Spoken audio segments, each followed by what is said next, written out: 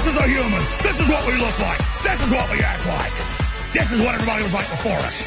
This is what I am. I'm a throwback. I'm here. I've got the fire of human liberty.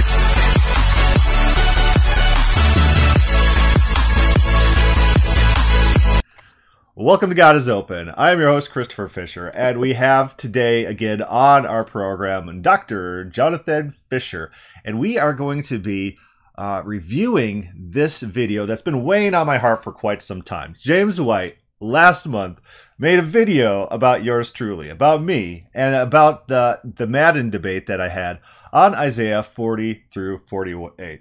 And the subject of that debate was, does Isaiah 40 through 48 teach open theism?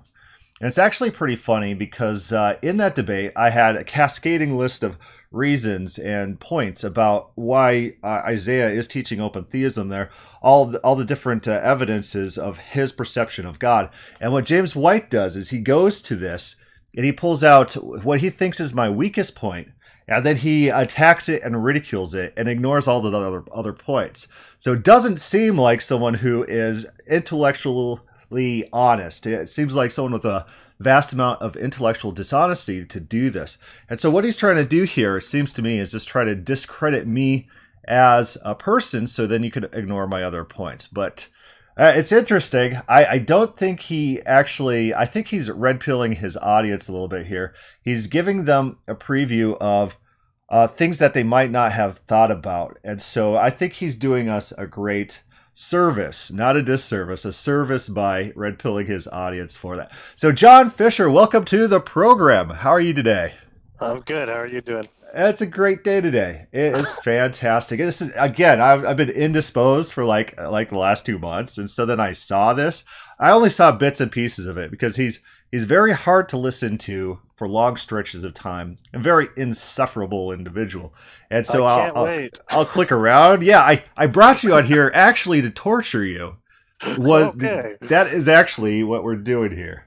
Uh-oh, I'm going to hit watch stream again, get back to this stream, and we're going to hit play, but we're going over Isaiah, and I'm going to pull up the Isaiah passage that is in question, and this is in Isaiah 40:12, and this is in the context of God's incomparability. It says, he will tend, this is 11, he will tend his flock like a shepherd, he'll gather the lambs in his arms, he'll carry them in his bosom, and gently lead those who are with young. And then it goes, verse 40:12. Who has measured the waters in the hollow of his hand, and marked off the heavens with a span, enclosed the dust of the earth in a measure, and weighed the mountains in scales and hills in a balance? So it's a rhetorical question. So is there an answer to this rhetorical question? John? The answer is that God has done this, but no one else. Yeah, so it's about incomparability. God is being described here. These are God's actions, and no one else can compare to that. Incomparability. The rhetorical question or answer is no one except God. God is greater than people who can't accomplish it. So then the question is, what is this describing? What can God in fact do? It says, who has measured the waters in the hollow of his hand? So that's a very interesting phrase. And so the picture being drawn, correct me if you're not drawing this mental picture, God has a large hand, and encompassed in that hand is all the waters in existence on earth or in the heavens, something like that. And God is measuring them. He's viewing it and counting the water. Is that your mental picture of what's going on here?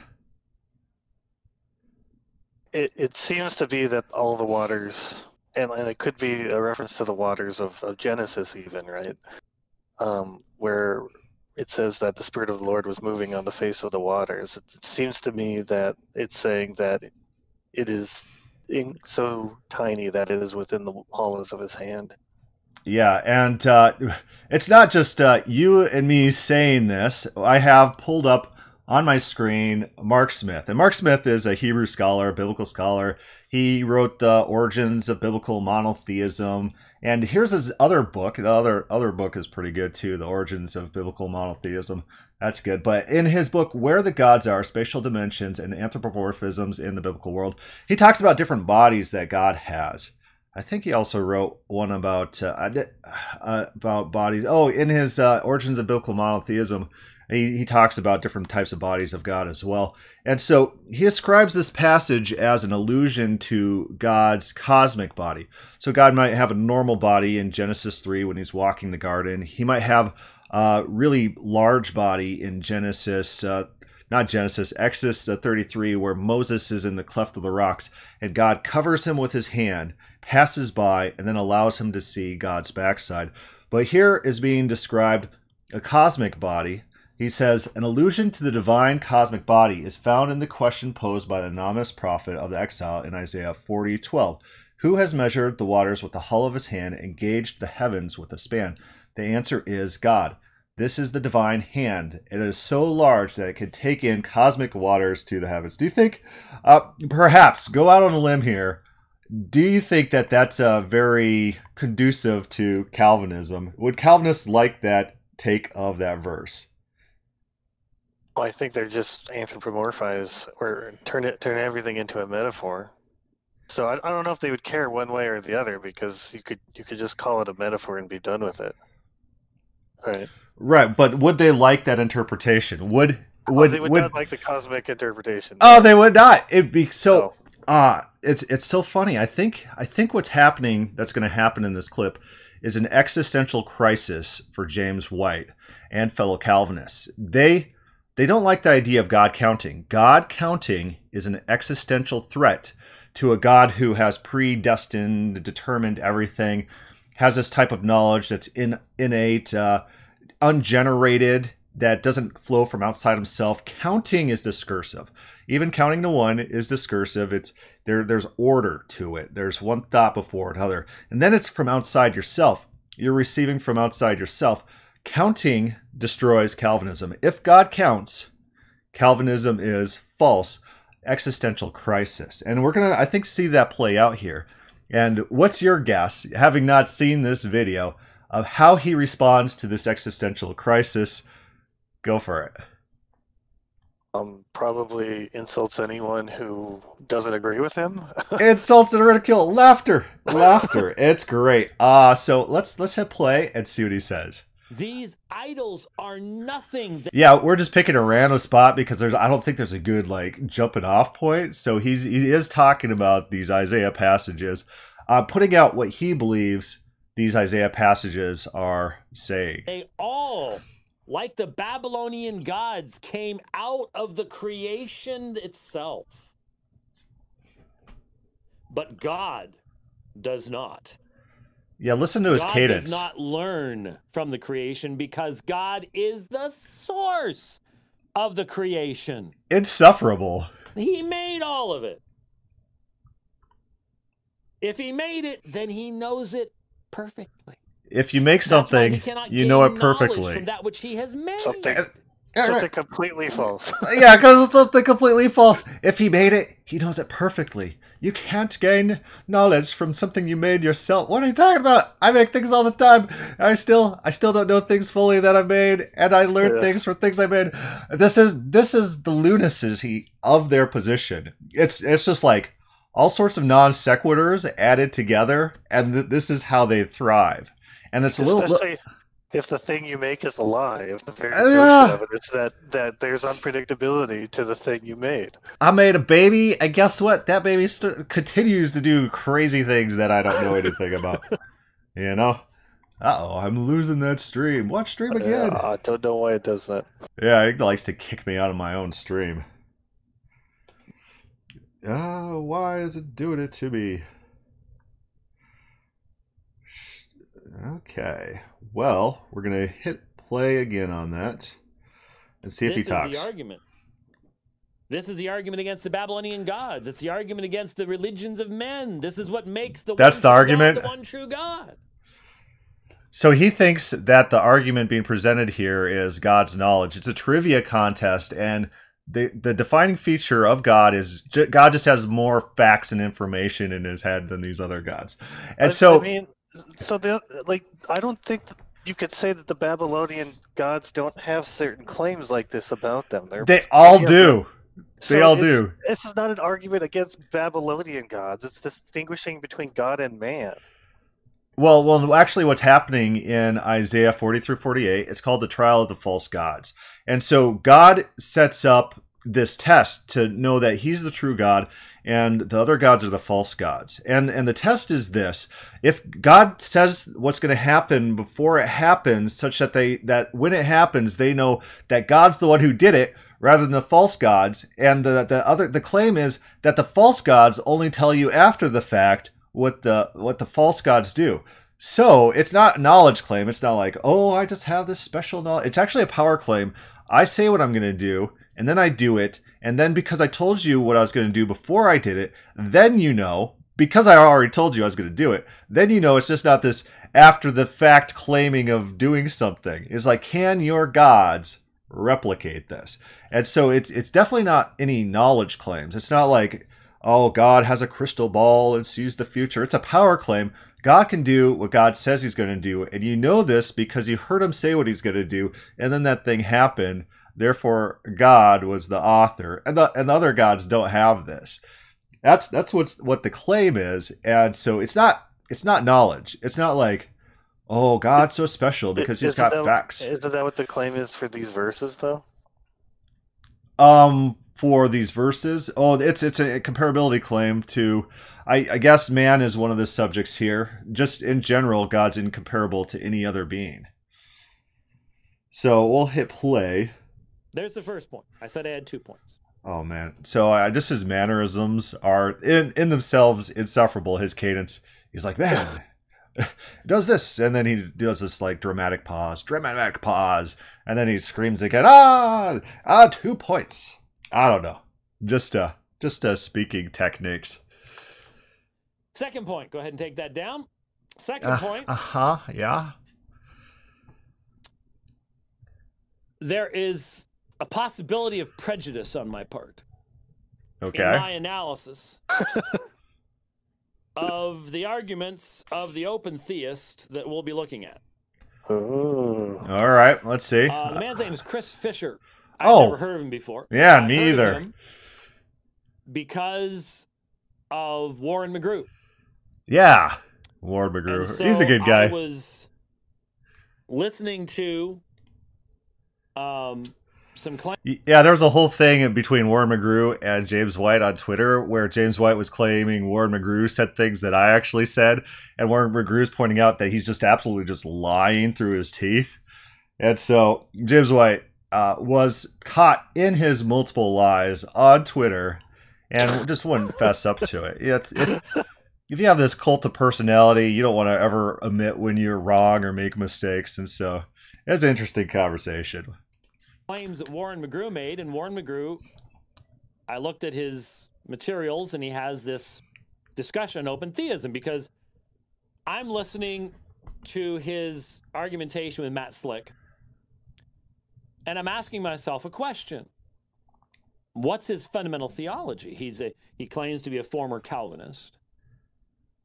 And so where is he theologically now as far as what he believes about God? And so I look at his YouTube thing, and here's this recent thing on open theism. I go, okay, let's see what he has to say about open theism. That's going to tell me a lot about where someone's going, where their head is, and what's primary to them, because I'll be straight up front with you.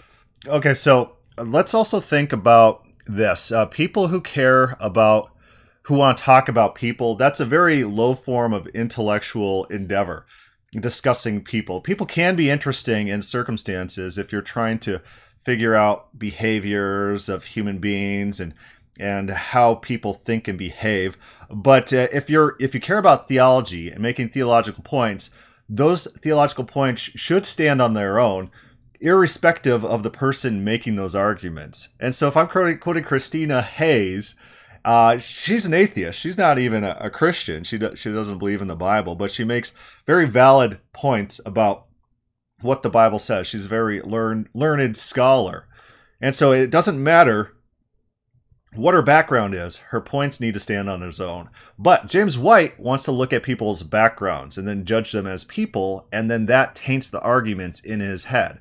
He is not an intellectual thinker. It is very interesting that there is some value to understanding a person, who they associate with, who they talk, like who they prioritize for who they quote, that sort of thing. But you would think that you would do it after you investigate the claims itself. To begin with, that is to deliberately try to poison the audience. Oh, he tries to poison heavy here. So, if you're an open theist, it's because you are the essence of a man-centered theologian. oh no. Oh yeah, that's so. This is. Have you ever heard these claims from Calvinists that everyone else is man-centered theology? Did you? I mean, the claim I heard is that open theists are trying to just make God a Superman.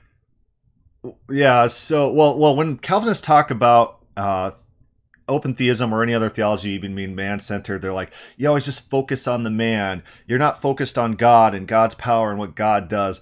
And then there was a discussion between Will Duffy and Tyler Vela, in which Tyler Vela is a Calvinist, and he's like, God elected me. And Will Duffy says, why you? He's like, oh, and he starts talking about himself so much that in the atheist, Pine Ridge, you know Pine Ridge, right? Yeah, Or Pine Creek. One of those geological features, Pine Cliff, I don't know. But he made a compilation video of Tyler Vela interspersed with the Muffet going, me, me, me, me, me, me, me, me, me. It's so funny because Calvinists are the most man-centric people ever. They care so much about themselves and their special election. And it is so funny when they claim that other people are man-centered when their arrogance is just beyond bounds. And so it sounds like they're not man-centered as much as self-centered. They don't care about mankind as much as the elect. Yeah, so it's a rhetorical device to say, oh, this other theology is man-centered. So it's the poisoning of the well that we see going on there. God to be like you. God needs to think like you. God needs to have discursive thought like you. You have to limit God's speech patterns to yours and his thought patterns to yours. Where do you think he got the little phrase discursive thought? Do you think that he thought this up before he ever watched my interaction with Madden? I have no idea. Definitely not. I would be very interested to see anything before this episode in which he uses the phrase discursive thought, but because he probably didn't internalize it at all. Yours. That's what open theism is. It is a fundamental de-deification of deity. That's what it is. And so, if you're going that... But I'm glad I added it to his vocabulary, because now he's going to have to deal with it in all of his proof texts. If God thinks one thought, then another thought, that invalidates classical theism, in which God has all information at the forefront of his mind from all eternity, and one thought doesn't lead to another because that invokes change, and that invokes process, that invokes parts. God's knowledge is one simple act, all equal to each other. And so discursive thought destroys Calvinism. And that's what I focused on in the Isaiah debate, that God thinks things out. God does things in response to other things. This is all discursive. God has discursive thoughts. Isaiah was teaching open theism. And if God counts, Calvinism is undone. Existential crisis activated. That direction. Well, yeah, so thought, you know what? all he's doing is the thing called dignum Deo. He's saying, I decided through my own reasoning what God should be, and anyone who says God is anything other than that, including the Bible, is not describing what is fitting for God. Yeah, it's really funny. Calvinists are like, you can't say that you saved someone. God gets all the glory. But the Bible regularly says, oh, Paul saved these people. And you could save your friend if you do this. It's like the Bible doesn't talk like them. The Bible fundamentally, they would be criticizing the Bible. But it's such a cult mindset that they don't internalize the contradictions between what they're saying and the text that they pretend is supreme. I'm not just going to go to the end. I'm not just going to listen to clips. I'm going to listen to what's actually said. We're going to be fair. It's almost, an hour? Fantastic. Like that. If he watched it all, Can't wait. Well, no, he's going to pull clips out for this, but he didn't. He's interviewing this guy named Chris Fisher, debating, and I was really put off Oh, by Chris Fisher. we're talking about this Warren McGrew. I Yeah, was really put off by most people are. his arrogance, Yep. and his anti. You know, they complain in the program about how Calvinists Yeah. paint with broad brushes all the way through the program. Both of them I don't know. had brushes that were 3 miles wide. The fact that they could not hear themselves. Don't worry, James White. We also talked specifically about you. Yeah. People, they're worthless. They can't think straight. There's no sense even interacting with them. Yeah, I got a lot of stuff. Okay, I'm like, all right. Yeah, everyone should go check out my video, Calvinists Always Lie, which goes into detail about these people. But during this, he mentioned the fact that he had done a debate with a Calvinist on Isaiah 40 through 48. I'm like, I got to find that. I've got to find that. Beautiful. Right? Beautiful. I hope you listen to all that. So for the first time, I looked at Chris Fisher's YouTube channel. Oof. See, look at his laughter. You got a new fan. He's got this chuckle. He's Just like, look at it yourself. Look at it. Just look at it yourself. The thumbnails. I love it. He's red pilling. All these fluorescent colors. Look at this. Look at this. With warped faces. Looks like a 14-year-old gamer site. It really Fantastic. does. Like someone who is just addicted to first-person shooter games. Yeah, and, okay. And I'm just like, really? Seriously? Really? Seriously? And so I'm looking for this. I mean, this is like the boomerism And I come response. across They can't understand people younger than them at all. Here's this thumbnail. Yeah, he's on like my face, a boomer. distorted. And so I need to be honest. So that's one thing about the thumbnails. It signals to the audience not to take everything so seriously that it's hard to get destroyed as a human being if you don't take yourself or anything too overly seriously. The way you set yourself up to get destroyed internally is if you're James White. You think you're a demigod. Everyone needs to worship you. Oh, you're so smart. I got a fake doctorate from a school that just exists as a room in some sort of random abandoned building. Wait, that's James White? Yeah, it's James White. He's got an unaccredited doctorate, and if you look up the school that is, I mean, some unaccredited doctorates are just fine. You probably went through all the right schooling, and probably an actual building that exists. But you look up his alma mater, and it's just like a random room in some random building somewhere. And then he's like, everyone needs to call me Dr. James White. Doctor. Okay, sure thing, Dr. James White. Sure thing. You are a doctor. Please fix my bones. With you. Fired it up. Within the first half minute. Yeah, okay. In the first half minute, this is what you get. Welcome to God is Open. I'm your host, Christopher Fisher. Today on God is Open, we're going to be defending James White. Now, I have no love for the man. I have no... Okay, so me defending James White, he's going to criticize. Okay, thank you, James White. love for James White. Which goes to show you, there's no good deed that goes unpunished. You defend someone on some point, and they'll find something to criticize by you. So it's like, do you even bother? Yeah, sometimes you do gotta bother and point out. You're not doing it to impress James White. That's not why you're defending him. Yeah, I'm defending him because I think he had made a point that was defensible in some context. Yeah. Absolutely. And so... no good deed goes unpunished, of course, and that's a rule for life. In fact, I have to use screenshots of his conversations because he has blocked me on Twitter for asking him a simple question. Is the human part of Jesus God? He didn't want to answer that because... you heard that story, right? He just said that he's never heard of you until that debate. Yeah, well... He blocked you on Twitter? He's probably blocked a lot of people on Twitter, and so I'm probably one of the... just. Because remember, his comments are often his YouTube videos, so probably he just doesn't like people asking simple questions. I listened to him. After this, he comes back on and he says, "We answer a lot of questions." So yeah, selective. Okay, so like Hillary Clinton when she had that big email scandal, and she was supposed to release like 50,000 emails, and then she releases 30,000, and then all her defenders are like, "Well, she released 30,000 of their 50,000 emails." I'm like, what? That's the stupidest thing in the world. What we want the 20,000 that are missing are probably the ones that we care to see. And so it doesn't matter how many questions you answer from who. The questions you don't answer are probably the ones that are important. It's like these fake town halls people have where they already pre-select the people who are going to ask them questions. Yeah, they're like, see, we answer questions. Not the critical questions. You blocked the person who asked a question. I had like no interaction with the guy except for asking the question.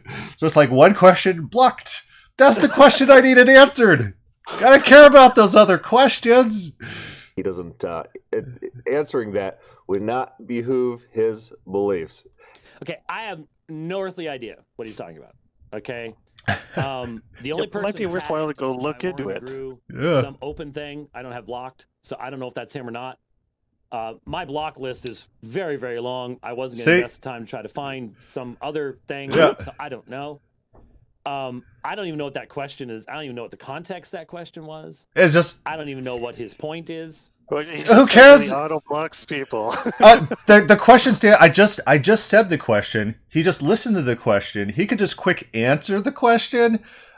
So like literally, he has the question with, and it doesn't need context. Is the human part of Jesus God?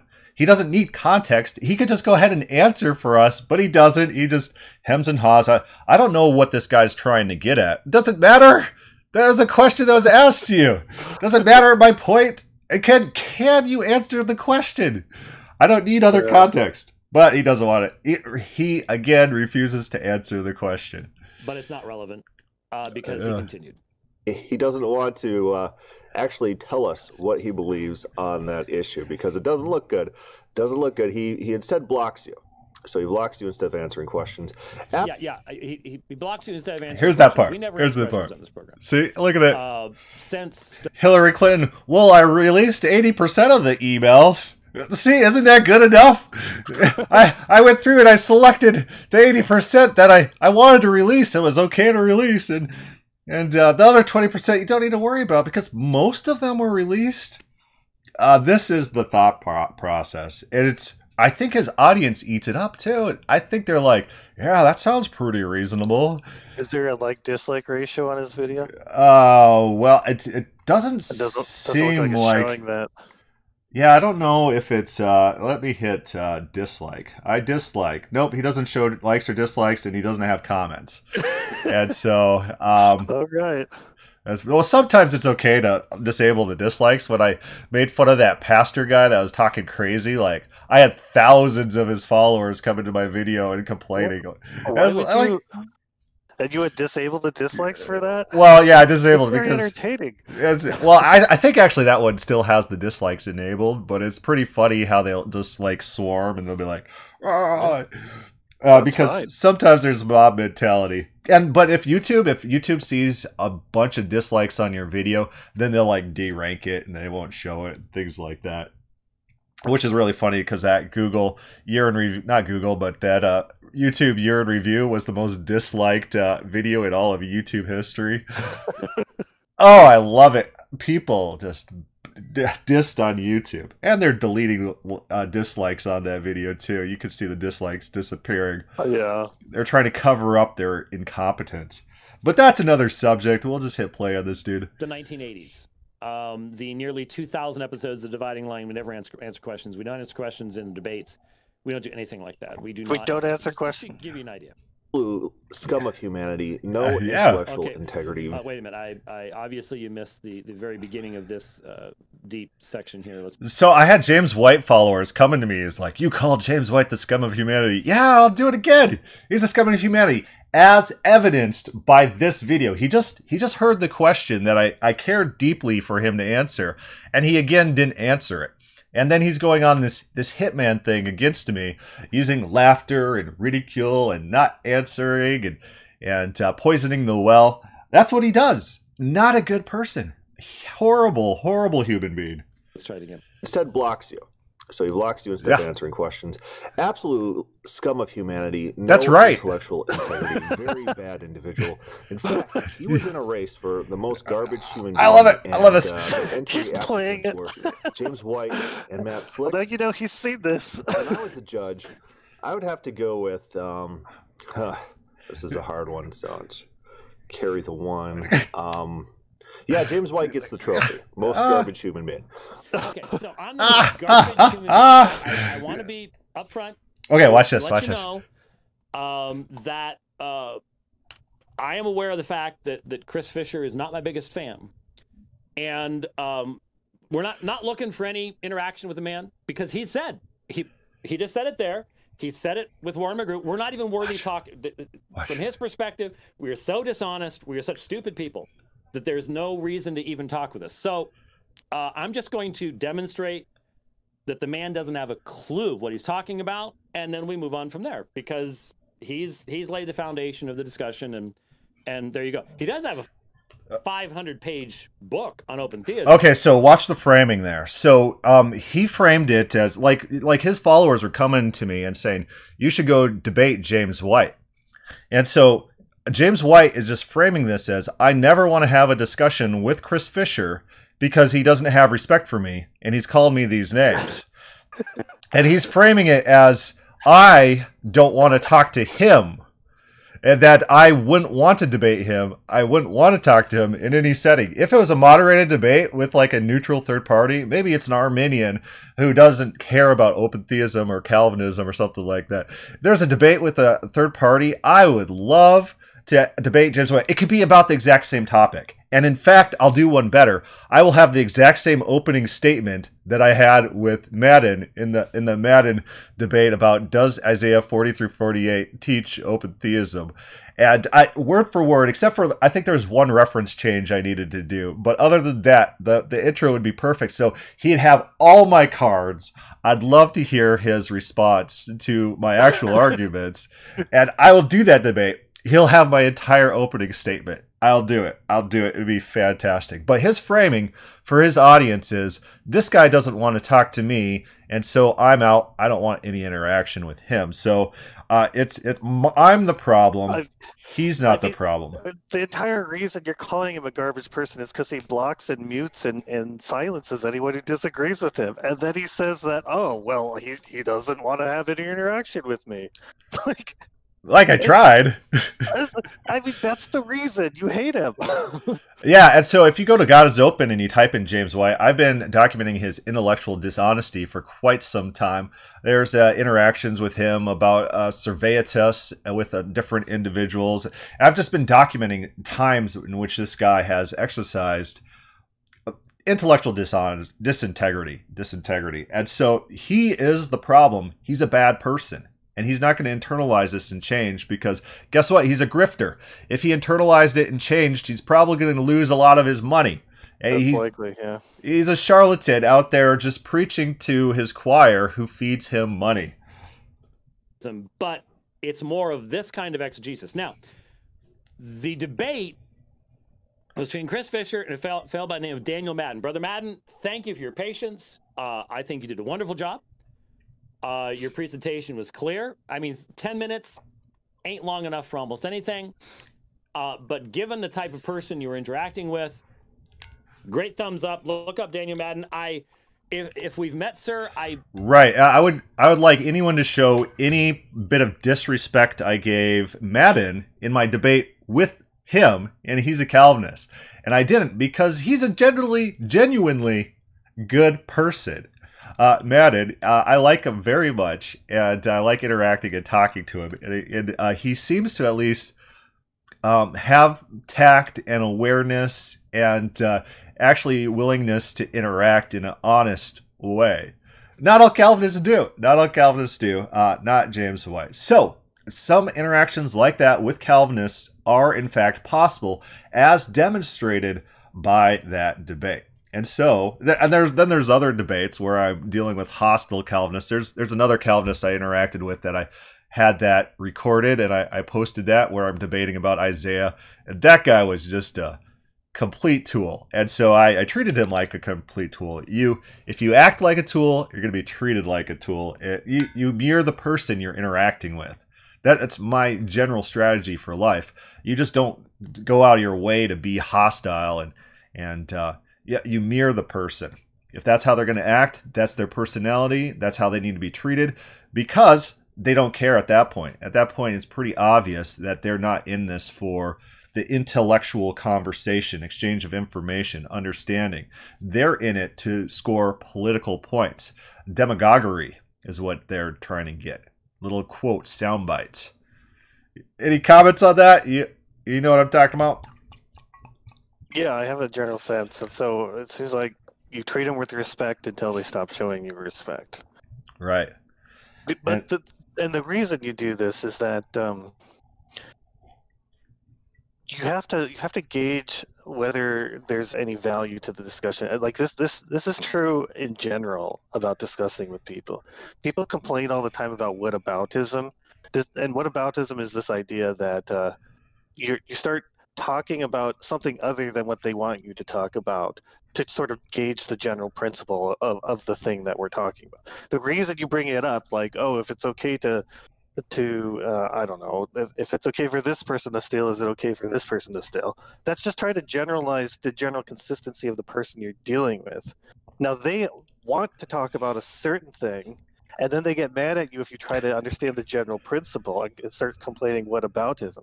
And that is whataboutism actually is what tells you that this person is either intellectually honest and generalizable, or if he's just selling you a line that he thinks you'll give in to whatever argument he wants at that given time.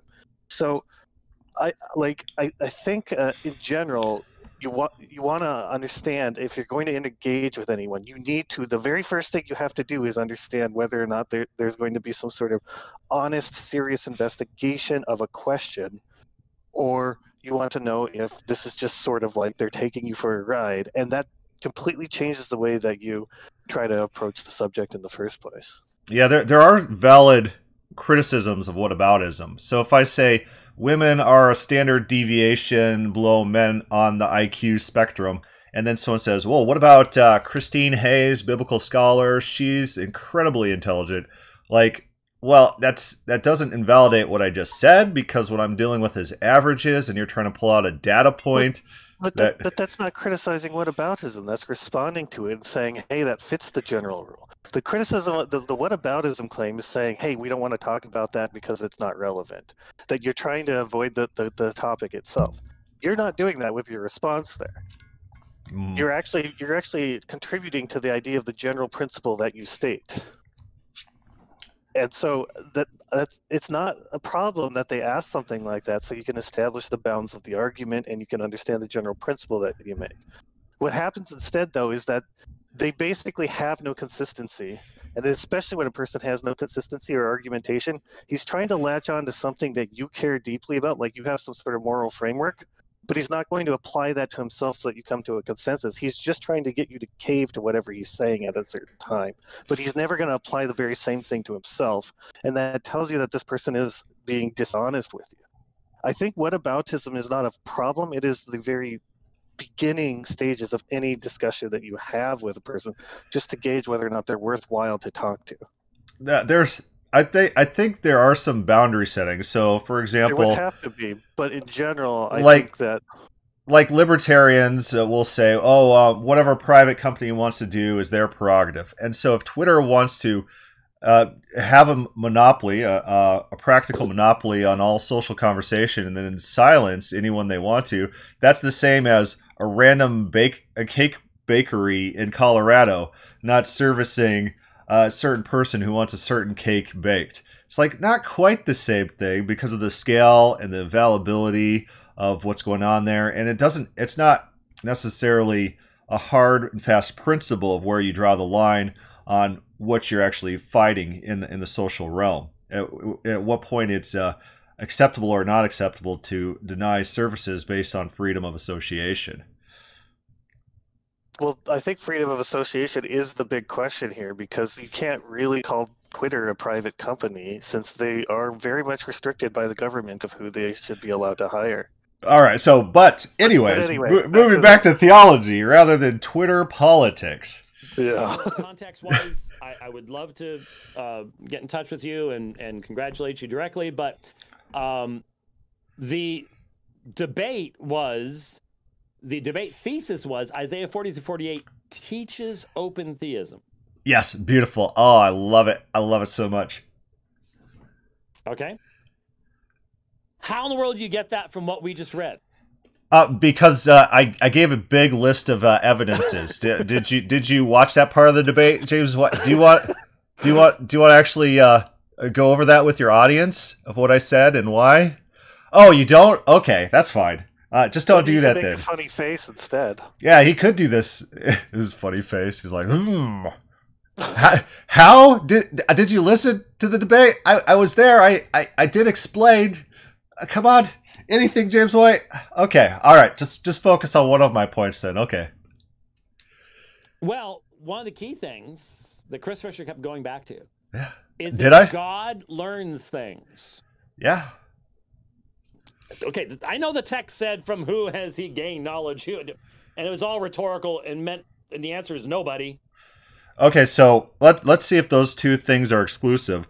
Not learning from somebody and not learning, are those two things mutually exclusive, or does one necessitate the other? If you don't learn from anyone, does that mean you never learn anything ever in any context? Obviously, that the answer is no. Obviously, no. But in his mind, the text doesn't even say that, does it? The text says, "Who has been his counselor?" So basically, the idea is these kings in the ancient time had counselors, people who would give them advice, and they would do it.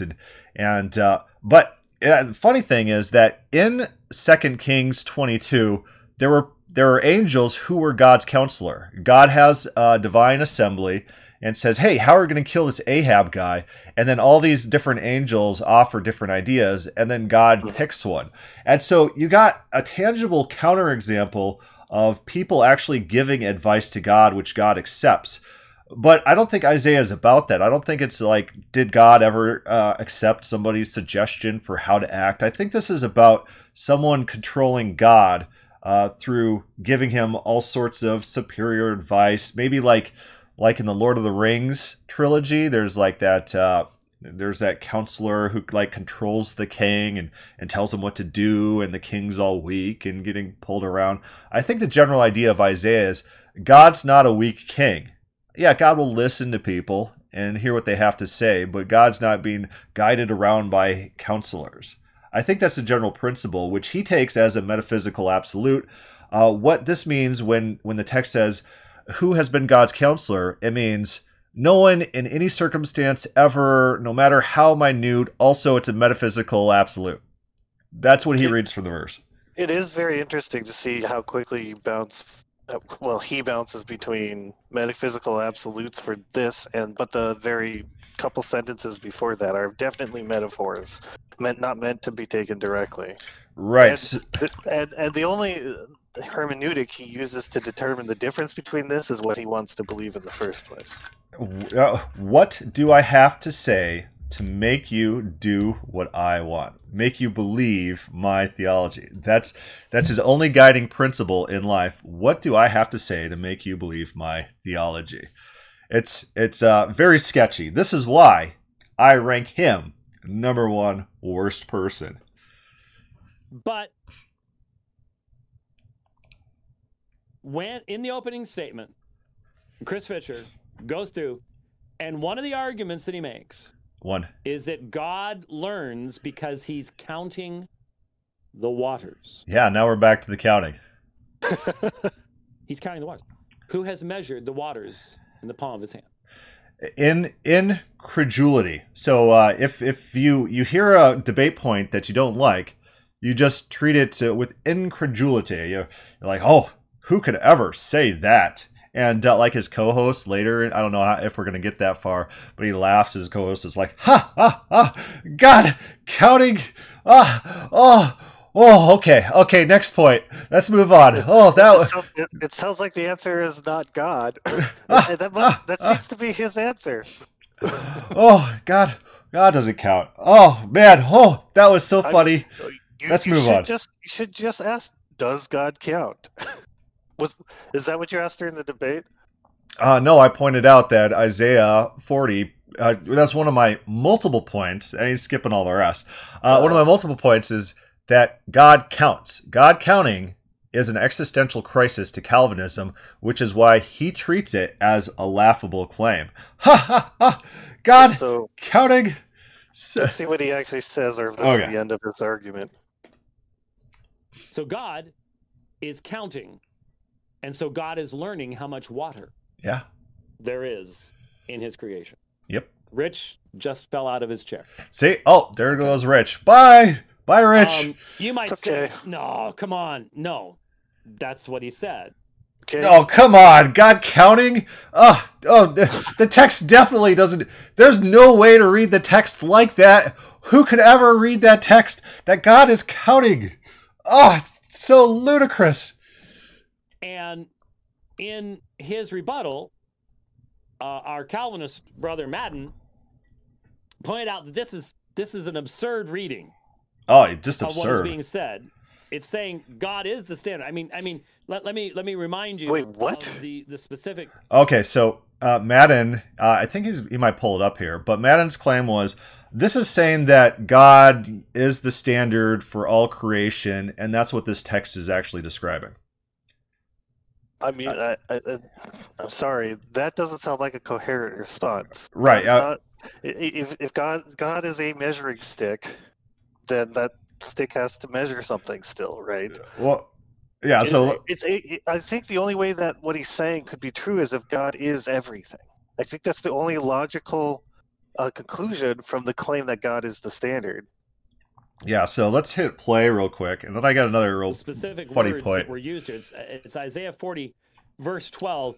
Who has measured the waters in the hollow of his hand and marked off the heavens by the span? So it's not just water. Yeah, it's all measurements and calculations. Yes. And calculated the dust of the earth by measure. All counting. Dust, however you define that. And weighed the mountains in a balance. So evidently God's also going, I wonder what the mountains weigh. Yeah. So what does the text say? So that's why actually I had the debate phrased the way I did. Does Isaiah 40 through 48 teach open theism? Because then you can't say, oh, that's so ridiculous. Well, what does the text say? What does the text mean? Well, the text says that God's measuring, so what do you do with it? I'm not asking if you believe it. What in the context makes you think otherwise, that God's not counting? And then he's got nothing. He's got his presupposition. So that's probably why, thinking presuppositionally, we got to have our Calvinism before we come to the text, or else guess what? If we don't have our Calvinism before we come to the text, and the text says God counts, we might think that, shock and horror, God counts. Ah! Then they have a heart attack. It's literally the subject of the debate. And the hills in a pair of scales. Yeah. Now, for the vast majority of human beings, and this is funny because Chris Fisher likes to reduce all this, because I don't get the feeling. Chris Fisher said to Warren McGrew that his dad knew biblical Hebrew. Not Warren's, but Chris Fisher's dad knew biblical Hebrew. I don't get the feeling that the man actually knows the language, as in being able to actually read it.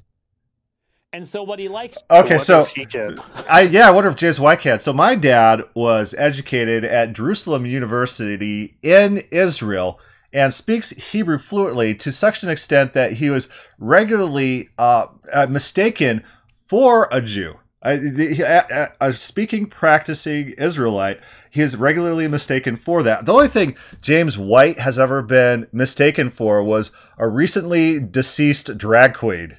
That's the only thing anyone ever has mistaken him for. And so he's making digs on my dad, who speaks Hebrew. That's fine. But guess what? Who he also makes digs at? How about Mark Smith? We just talked about Mark Smith, Hebrew scholar.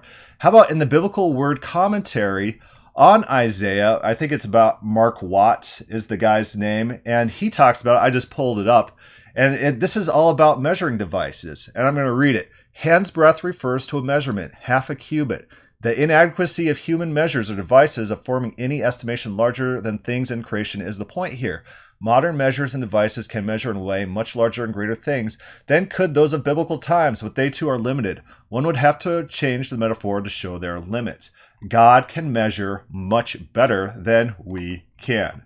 And this is by John D. Watts. And so I got that name right. So there's 2 more biblical scholars for you. How do you like them apples? I might not be fluent in Hebrew, but I did sleep at a Holiday Inn Express last night. I think the saying goes. To do is he likes to talk about basic reading comprehension. Yeah. His that's a way good thing. of excusing. I'm still waiting for him to actually give a response. Okay, so let's do a thought experiment. I don't think I did this thought experiment to Madden during the debate, but I certainly would if I ever debated James White on this. If we took this passage to the mall and found 5 people who aren't necessarily Christians, but who are well dressed, which kind of signifies maybe they can in fact read, and we presented them this passage, how many of them would have Madden's reading of this? My guess, in my head, my prediction of the future, my omniscience, 0 people would have Madden's reading of this. And my other prediction is a greater than 0 number would think that this is talking about God measuring water.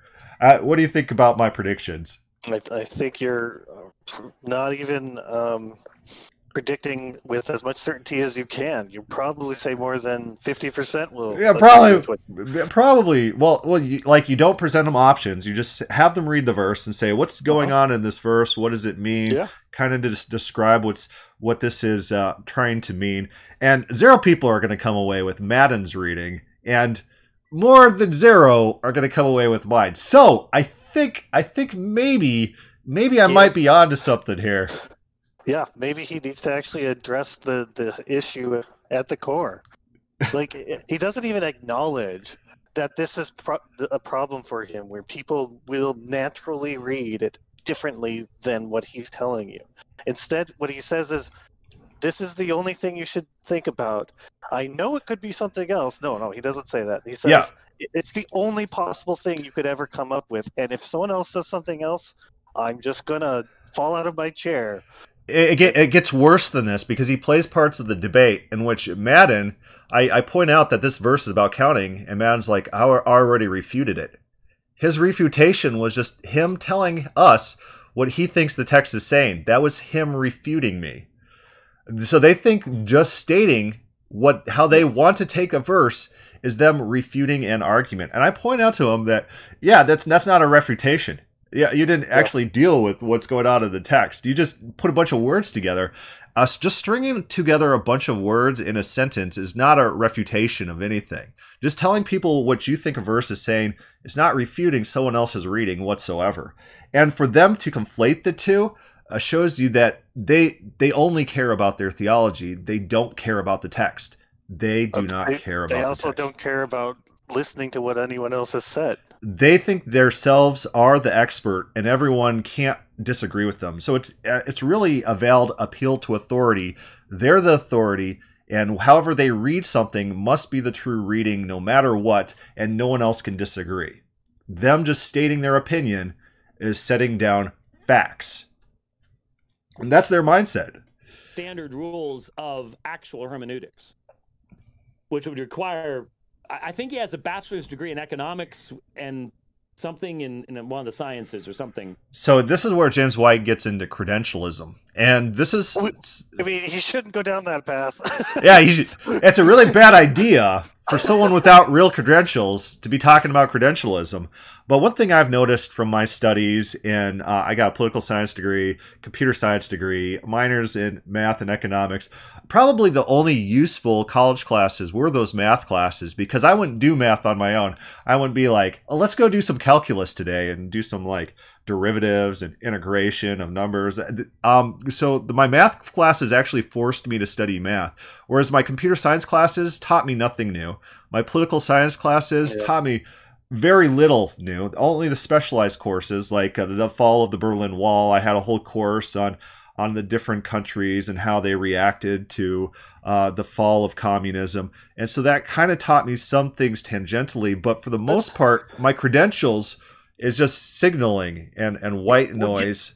Yeah, but you have to watch. So they attack you on your credentials, but then you've quoted 2 or 3 people already who have credentials. He's not going to attack them. You're saying exactly what they say, but he attacks you based on credentials. So what's actually he's demonstrating that it's not really about the credentials at all. He doesn't care about that. It's just that he will use whatever he can to try to disparage and dismiss the person he's arguing with. And if they don't have the credentials, you go for their credentials. If they do, then you just sort of hand wave for another reason. Right. So I don't know if I quoted any of those people in the actual debate. I might have mentioned Mark Smith because that name's. It doesn't matter if it's in the debate because he's definitely still not going. Like, it's not like he'll suddenly take them seriously if they have the credentials. Right. He will not take Mark Smith seriously just because he has the credentials. So what he's already telling you, credentialist attack, is that he's really just trying to do a smear job. He doesn't care about the argument. He's just trying to find excuses to dismiss a person. Yeah, absolutely. And so a general rule in life is there's a lot of experts on a lot of subjects with all the right credentials, and you just have to look around and you're going to find someone who agrees with your position on something. I think it was, who was it? I was dealing with a guy on the reading of Acts 13:48, whether the people are appointing themselves to eternal life or not. And he's like, all these experts disagree with you. So I started going through these experts, and not only did they not actually address my point oftentimes, but some of them actually agreed with what I'm saying and pointed to other experts who did agree with the exact things that I was claiming. So him trying to dismiss me based on a list of experts was just completely fallacious on himself. He needs to actually deal with the argument and deal with the experts, because him trying to claim that I didn't have expert backing on my belief pointed me to all sorts of experts who were backing me. And a lot of the experts he's pointing to, some of them just hand-waved my position. Oh, obviously they can't appoint themselves. Oh, really? Is that what the text says, or is that your presupposition? Yeah. And so there are a lot of experts out there. There will be people that agree with your beliefs, no matter what your belief is. And so you can't just use this credentialism. Oh, you don't have the right letters behind your name. Oh, also, did he know? He might not know that I got an honorary doctorate in theology, so he might want to take that back. Does that mean you have as many credentials as he does? I do have as many and as valuable of credentials as him in theology. So when it comes to James White and me, I might be on equal footing there. We might be peers, myself and James White. Are you more published than him, or are you equal there? No, he's got all sorts of nonsense books out there and way more hours of podcasting than me. But most of his podcasts are dramatic pauses, so you got to probably cut that number in half. Uh-oh. Where did my screen go? I got to pull it back up. My laptop keeps timing out. Okay, come on, James White. A minor in something. Uh-oh. That's it, as far as I can tell. There, it's up. It's up. Said in whatever.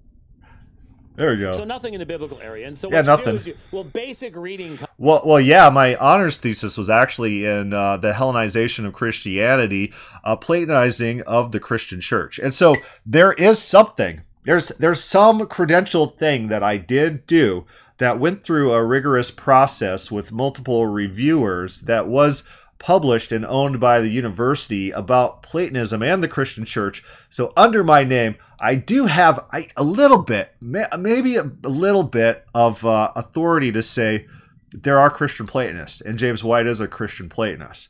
Maybe I might have something to that effect. University. If there's a university stamp on something, it means it's legit. Naturally.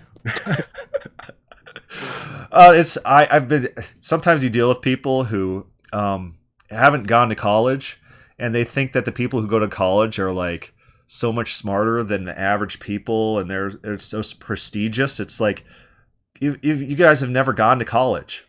I had a subordinate going through a master's program, and like half the people in the master's program were like barely literate people, and they're going to get passed. Yeah. These universities want your money. They're going to give you that master's degree, even though you're lower IQ than the average population. Yeah, so there's actually a trend right now that called imposter syndrome, where basically people are told over and over and over again that the experts are very proficient. They know all the things about the specific subject, and they should be able to be the authoritative source on X, Y, Z. And then what happens is that they go through these training programs, they get the degree, and they realize they don't know anywhere close to what they thought an expert is supposed to know to be called an expert. And yet now they are the ones being called an expert. And what's funny with the imposter syndrome is that the general advice to people who are feeling it is to just say that you're an expert and fake it anyway. Fake it till you make it. That's the advice, yeah. Well, they have already made it. So, but they've made it through faking it because they are imposters. The lesson that they should have been learning the second they get the degree and feel like an imposter is that everyone else is really imposters too, and that the credentials are a very poor indicator of a person's knowledge of a particular subject. But instead, because they're trying to preserve the value of these credentials, they instead tell you to just fake it and declare yourself a very strong expert on it, even if you don't have the expertise. And even worse than that, you read like Arnold Kling or Brian Kaplan about inbreeding in a lot of these prestigious programs. So in economics, if you're not a Keynesian, the Keynesians, they put out all these graduates and they send their protégés to the top universities, which perpetuate a system of a certain type of thinking. And so you get a lot of inbreeding and people compiling on what's an accepted thought without allowing actual intellectual discourse. And so there's an additional problem of not being able to interact or understand opposing ideas and being very self-selective in what you consider scholarly. So like someone in the Austrian economics field might not be able to get a voice, get a platform. They don't get to determine what is popular and what is heard and what is considered for public debate because it's being controlled by this in-group. Yeah, so tying it back to James White, basically the only people he will accept are people who graduated from the specific universities he wants them to graduate from and repeat specifically what he wants them to repeat. And so this argument for credentials is not at all an argument for credentials at all. It's just a posturing for his position, which he will immediately abandon if someone has credentials against him, or he'll just completely change he'll shift the goalpost. It's silly. Like anytime they retreat to this sort of thing, they've already told you they've lost the argument, and so they're retreating to the argument from authority. All right, so we'll keep going. We're not too far, and we're maybe like a minute in. No, I don't know. Comprehension. Okay, everybody that I know that has basic reading comprehension reads Isaiah all my 12. people. Remember, he just says he has a block list a mile long. Who does he know? That's actually pretty funny. Yeah, he's like, all my friends, like after the election where Trump won, everyone's like, no one I know voted for Trump. Well, maybe you're in a bubble world. Maybe that might be in case the fact.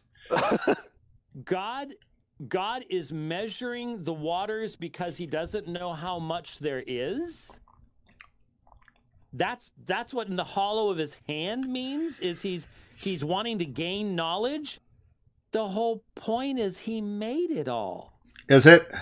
And in fact, if you have an actual Christian understanding of the scriptures, actual Christian, he sustains all. No true Scotsman would believe the open theist position. In whom do all things hold together? That's Jesus. So if all things hold together So if this other verse has this one implication, we could take this implication and pull it back to Isaiah, and if this Isaiah verse has an implication that's different than this other implication and they conflict, then the Isaiah verse is definitely not saying what that Isaiah verse is saying, because these two verses about different things in different contexts have different implications. Did I get that argument right? That's the implied argument, yes. Yeah, that's his argument. The extension of God's power. It's what? Are you seriously sitting there going... In no sense would you look at what they're saying here and think this is about sustaining it all. Weighing the mountains in scales and the hills in a balance is about sustaining it, calculating the dust of the earth. is about sustaining it. Yeah, It is not at all like you would never get that from just reading this. So you must be imposing it, and so you must also tell us why you are imposing that interpretation on this. Well, I think we know why. I wonder know how it. much water I made. I'm gonna Mockery. measure it out in the hollow of my hand. So that's actually funny. James Madden, not Madden James. I think it's James Madden. I might be getting his first name wrong. But Madden, in the debate, he's like, well, does God not know this? I'm like, well, we're actually debating what Isaiah believed about this. So I guess we could speculate on what he believed or thought, but the text says what the text says, regardless. What Calvinists like to do is, if you're debating a text, they'll say, well, do you believe this one thing that would be this terrible implication if this is true, or might lead you to different... It's not about me. Take me out of it. I'm not part of the conversation. We're reading a verse. What does the verse say? And you can either believe the verse, or you don't have to believe the verse if you don't want to. It's pretty simple. And if you think that's absolutely terrible, if Isaiah thought that God counts in order to learn information, if you think it's absolutely terrible, you don't have to be Christian. There's other religions. Calvinists get real mad when I tell them that. They'll say, well, do you believe this about the verse? I'm like, well, either you could believe the verse or not. You don't have to be a Christian. And they'll get real mad at me. It's like, if you don't want to accept what the verse says, there's other religions out there. But then I wouldn't be elect. That wouldn't feel special. I would lose my entire social strata, my in-group. Oh, it'd be terrible. I'd be wandering around. I'd have to associate with those neckbeard atheists. I definitely, these last couple months, there was definitely a neckbeard atheist that I was interacting with. It was so funny. It's like, oh man, but those are different stories for a different time. Come on, play for me, James White. You more faces. Yeah, more faces. He's gonna give me some faces. And he goes. How does he do a podcast without the video? Yeah, there's like a big pause, and they're like, "What's he doing?" So we're gonna sit back here for a minute. Oh, beautiful. And we're going to listen to Chris Fisher double down, triple down, quadruple down. Do it. Send it. In the cross-X discussion part. I love it. He's red-pilling his audience right here. Ready? Get a deep seat. Can you demonstrate from our text anywhere where he's gained knowledge? Yeah, he counts. Isaiah 40:12. Good job, me. That's not at all what it's saying. What it's saying is that he is the standard by which those things are measured. So in the creation account, he is the standard. He uses his hand, and he says, this is how much water I'm going to create. So I have a question for you in regard to that. Well, okay, go ahead. Can God forget? In the Bible, so like, look at that. So he's asking me my opinion about things rather than what the debate's about. Is if Isaiah teaches open theism. And so he wants to make it about me, not about the text. Yeah. And so I have to draw it back to the text. There is some parts where there's nescience, and in our Isaiah text, there is a part where it states that God will forget people's sins. And so the question is, well, was Isaiah believing that was a literal forgetting of sins? Was it more... I was just going to let the whole thing play out, but I don't want to forget any of this. Okay. You're going to say something? Or I'll just let it play. I think you're trying to be precise with your response there, and it sounds like you're avoiding the question just by tonality.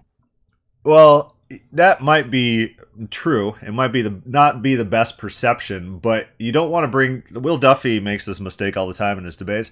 He brings it back to what he believes rather than what the text expressly states, which I think is a huge mistake. And I think as soon as you start answering their questions by redrawing it to the text, they will stop making those types of questions. And I think I experienced that in the debate where he stopped asking me what I think about things, especially if I'm drawing it back to the text, because then he has to answer all these various textual questions.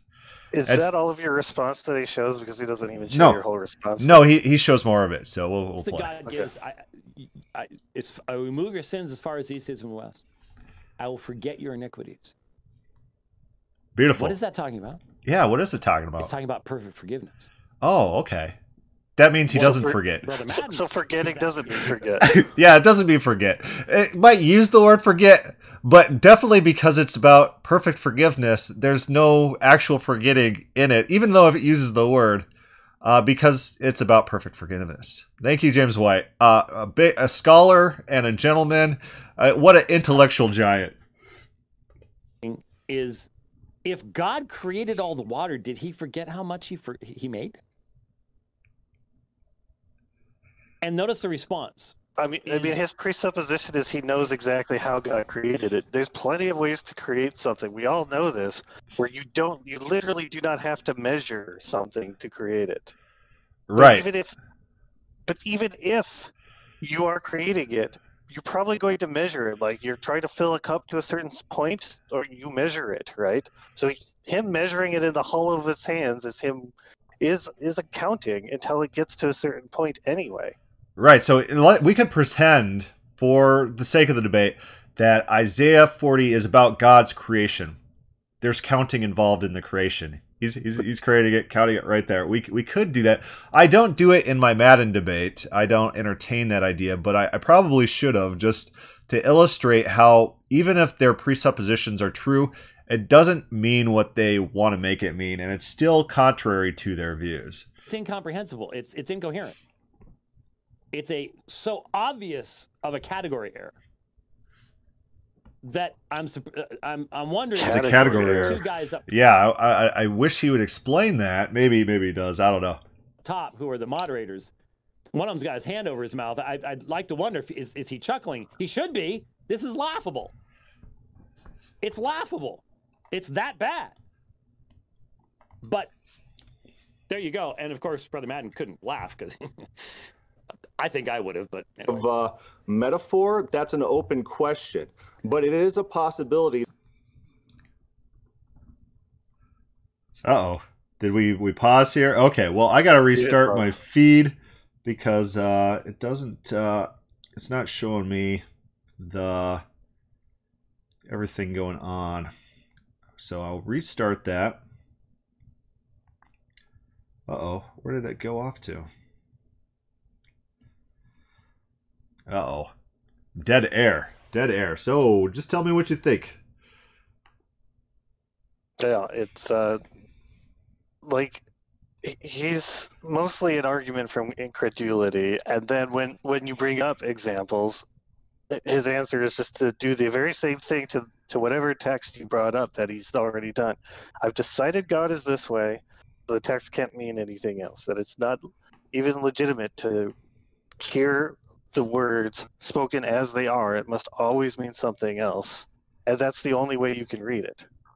When instead what's really happening is that the text keeps saying things they don't want it to say, so every time they have to reinterpret the text, and you watch it, their entire system of theology is constantly reinterpreting everything they read. Yeah, so a lot of presuppositionalism, as we would put it, and not very much actual arguing with the text or just actually interpretation of the text. A lot of presuppositions built into how they want to take that. And if you read it any different way, you are ridiculous. You're to be laughed at. It is funny because he begins with he knows that the argument is that they're being presuppositionalists, and yet he just cannot restrain himself from doing it. He might not even know what the term even means. He might not fully grasp the difference between presupposing certain things about God and learning it from the text. Yeah, I gotta restart my laptop because it's not showing me the screen in order to share. Yeah, James White, I've categorized. If you go to God is Open, let's do it real quick. We'll go to God is Open. You probably can't see my screen right now, but we'll just pop in his name, White. We'll just put in White and see some other things he did. White versus Jesus. So that's some memes. James White destroys James White on John 6:44. I forgot I actually posted that. That's an instance in which James White, somebody, he was criticizing some like a Catholic dude. And so the Catholic dude went back and found other James White videos about the same subject in which James White argues like their point. And so then they play James White, and then they play James White refuting James White on the same comment. It was so funny. He's such a good guy.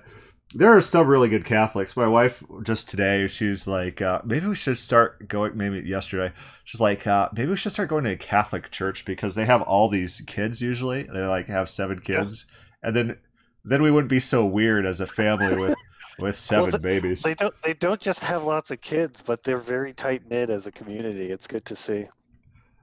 Yeah, I like it.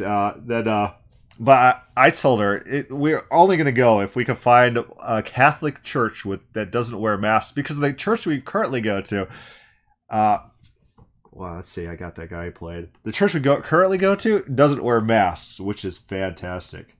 Why does this not want to actually share the actual video? I'm losing video.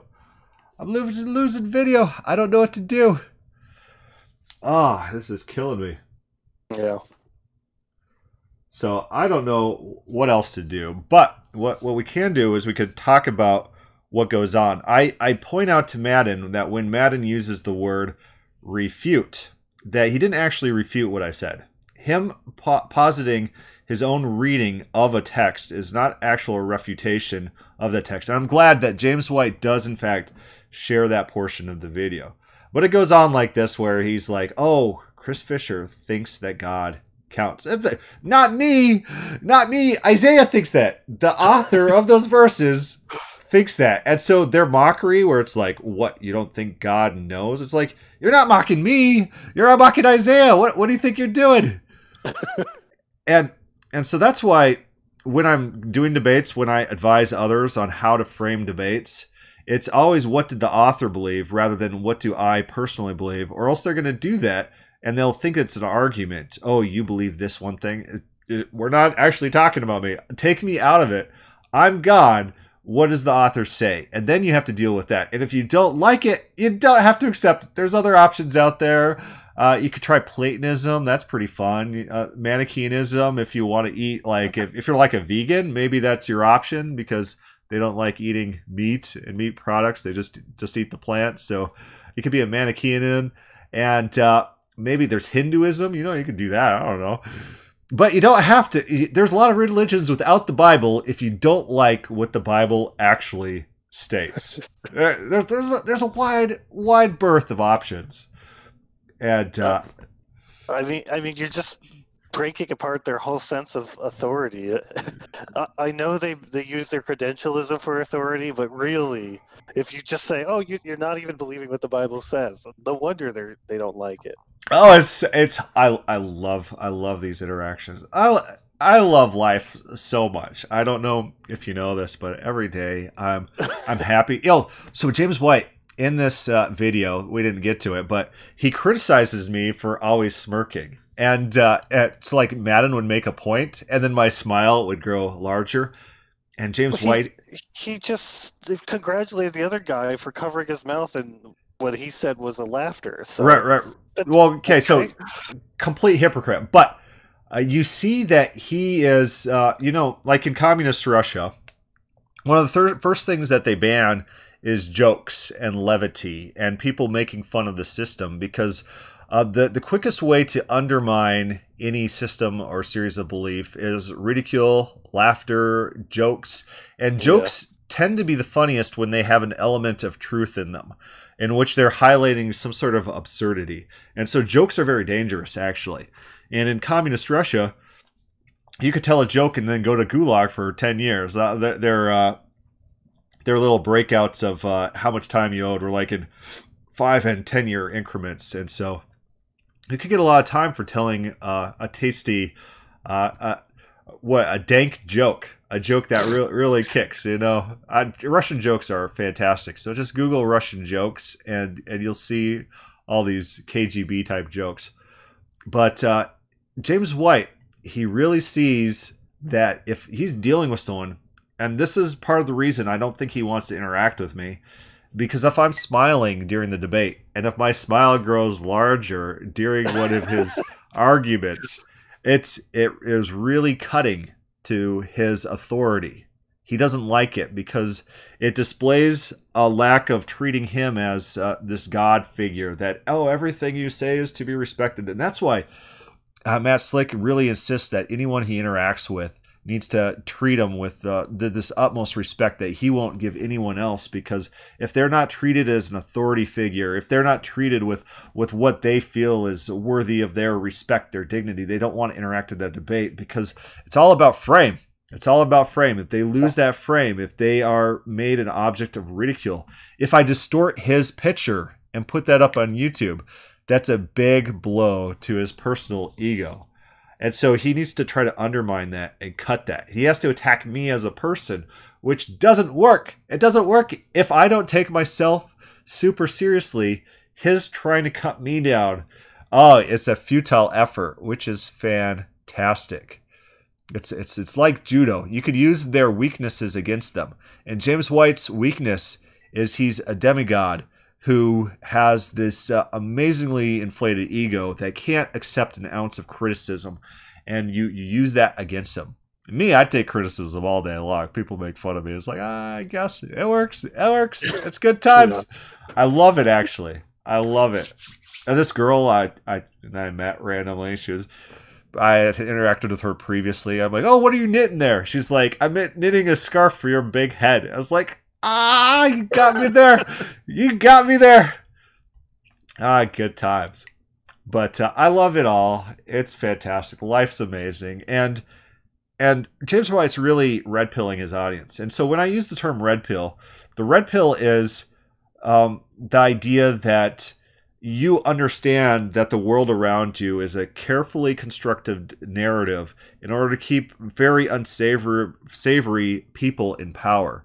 And with James White and the Calvinists, they rely on blue-pilling their audience and shielding their audience from unpleasant truths that might subvert their worldview. So that's why James White will do something like present only what he thinks as my most ridiculous argument as my argument. He won't go through my whole thought process. He won't go through my various tiered list of arguments. He'll just point to this one thing. And because he wants to frame the world for his audience in such a way that his audience isn't exposed to the truth of the entire issue. They aren't exposed to things that are going to systematically undermine their worldview. But in turn, what he's doing is he just pointed them to a debate that they themselves might likely listen to. 10 minutes opening statement, which I wouldn't change a thing except for that one reference. I got like one reference I got to change. One reference I would change in which these people now are exposed to this entire other worldview, this system of reading. And the Calvinists, when they're exposed to this, some of them step backwards because they've been taught that the Bible's their authority. And when they start learning that it's not their authority, some of them take pause. It's very dangerous to the Calvinists for that thought to get out to the wider world, for those thoughts to propagate, that they actually don't care about the Bible as much as biblical scholars, like what we read, the Watts in the biblical theology, like Mark Smith in his Where the Gods Are. We're talking about the bodies of God. And God has multiple bodies throughout the Bible, which undermines and counteracts all this Calvinism that we're exposed to, which they want to propagate through their seminaries. Good times. Now, that's fantastic. I love life. How are you doing? Great. I'm great. I don't engage in these debates like you do, so I don't get all the flack. So I have even more to love. It is just the funniest thing in the world to just one day pop up on James White's radar and he's going off about you like God counts. Counting God. How could that No. My co-host over here, he just fell out of his chair. He's on the ground. He's shaking. It's like convulsive fits over here. God counting. No. Can't do that. The shaking. No. It's not stop. It's like there's a hummingbird in here attached to the floor. I can feel the vibrations. Oh, but it's fantastic. I love it all. All right. Well, Joel, did you have fun today? Yeah, it was good. I'll do the Michael Malice thing. What was your favorite part of this whole experience? Because you came in blind. You didn't know that James White was doing any of this.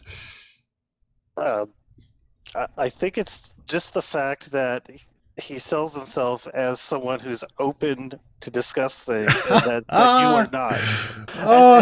And yet, the most defining feature about him is how closed-minded he is and unwilling to have any discussions with anyone who might not respect him. Oh, it's so funny. Oh, it's so funny. Okay, so my open challenge to James White is we find a neutral moderator, an Arminian or an atheist. I don't care. Not a Calvinist, because they like to try to control debates or whatever. No, Arminian, atheist, neutral debate format, and I will use the exact same opening argument as I used with Madden, word for word, except for that one reference change. Other than that, the exact same opening argument. I'll have the debate. Does Isaiah 40 through 48, that means you're not turning to other scriptures. You're not saying, well, Corinthians has this one thing, and this implication here means that the implication of this Isaiah verse must mean that this passage must be read in a certain way to invalidate that potential implication that would contradict with some other. No, we don't do that. We don't do that. We look at the text. What does the text say?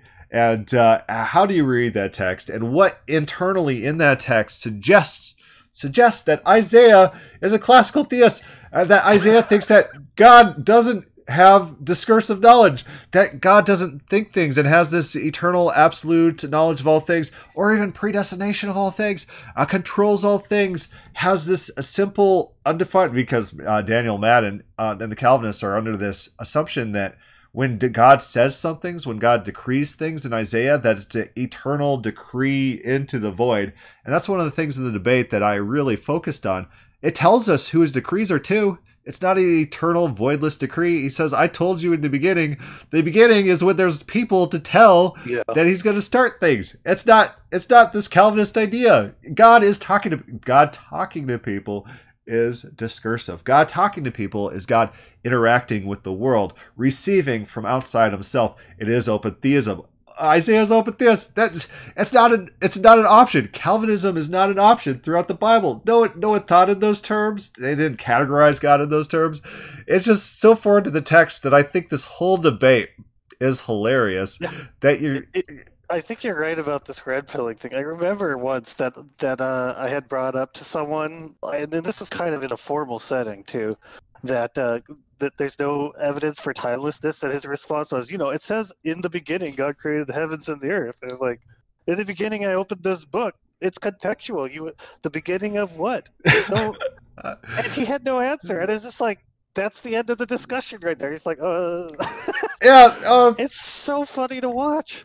Oh, Will Duffy just had a debate, is God timeless? And the guy, he's pulling all these verses about God experiencing time. One day is like 1,000 years. Well, both of those are experiences of time. And he's like, well, you got to understand that that's how they're describing the timelessness. It's like, that's what you're coming to the verse with. The verse is actually describing how God experiences time. That's the exact opposite of what point you're trying to make. And the guy kept going back to his presuppositions, and Will Duffy's like, yeah, the problem is here that you're not arguing from the Bible. That's not what the Bible says. You're just arguing that your specific proof text must mean your specific theology, even though it's not stated in the proof text. Oh, that's actually what makes open theism so easy to defend. It's like you just read the text, and that's what the text says. You read their proof texts, and their proof texts are actually points against their theology. It's literally reading comprehension against Platonist theology. You'll be like, well, God must have these attributes, because if he didn't, I'd be very sad. I would cry a single tear, and like I would believe fall out of my chair. If God counts, my body becomes unstable, and the chair goes slipping away from me. It flies into the corner because God counting. That's not what I decided God should be. How could anyone? Oh, he also criticized me in this discussion that we didn't get to. James White criticizes me for pointing out ancient Near Eastern texts that also use very similar phrases about God, where Marduk controls all things. Marduk might know beginning from the end or something. It doesn't use the beginning from end phraseology, but a lot of the phrases used of Marduk are phrases that Calvinists latch onto for their specific features of God, some of which occur in Isaiah 40 through 48. And so he's like, what's he doing? Why is he pulling up these texts? Why is he pointing to these other phrases? God is so much different than these gods that why would he do this? And why would he be comparing them? It's like I'm actually literally talking about reading comprehension and your double standard for language, that you'll take one phrase saying the exact same thing in one way when it's about God, because you really, really want, it's like, it's your goal to have God a certain way. So if the phrase is about God and there's a possible way to construe it to your interpretation, that's what you'll latch on to. Whereas if it's about anything else, any other subject in existence, you're not going to read it the same way. Yeah, it's also funny that there's so much illiteracy among them that they don't even know. Like, if you want to understand Isaiah, like truly understand it, you need to know the historical context that it's in and what it's responding to. And so you need to have some sense of the all other religions that they're challenging. Yeah, okay, so none. They know nothing about this, but they clearly don't, because their whole approach to theology is that you don't have to know anything. You just come in and impose whatever you like on it. Yeah, that's 100%. What was I reading the other day? It was like lectures on the Semitic religion. And he points out that, these Israelites that are being addressed, like in Isaiah, they legitimately have other options. They legitimately want to move to Baal. They legitimately want to move to Marduk. And why is it that these are other theological options in their worldview? Is because Yahweh, in their mindset, was, no different. You could substitute a Baal for a Yahweh. You could substitute a Marduk for a Yahweh, because in their mindset, they're just similar deities. And so these incomparability texts is about what sets Yahweh apart from these other options that were in their theological vocabulary. And Isaiah's argument is not, oh, God is pure simplicity without any predicates, and he has no change with immutability, and he has this ungenerated knowledge. That's not Isaiah's argument. His argument's actually very practical. God has said what he's going to do and has done those things. And so you have practical evidence is why you should go with Yahweh rather than Baal. He's not making a James White argument. A James White argument against open theists. That's not what's going on in the text whatsoever. It's practical argumentation in order to convince a wayward audience, which James White thinks double predestination. Everyone's predestinated to heaven and hell. So arguments are really superfluous. So everything going on is a facade in Isaiah 40 through 48. It doesn't actually affect anything. It doesn't affect God's eternal elect and eternal damned. And it's all just preface. Everything's just preface. I don't even know what they think the point of these authors writing anything is. That's like, I don't know if they're even considering it from that angle. It seems, just my impression is their approach to everything that they read in the Bible is not, what is the author saying? What are they trying to communicate? But rather, just how do I sell this as some sort of grand picture of who God is, right? Yeah, it seems like the way. It's, how do I make the text say something to fit my theology? And then again, in argumentation, again, we're going back to that. What do I need to say in order to make you believe my theology? Yeah, I'll literally say anything, any point to be made. That is their only metric for success. It's very cultish, very cultish. And I've pointed that out many times, that this is a cult. We're dealing with cultists in a cult mindset. And fortunately, if we red pill some of these cultists, they might break free of this cultism.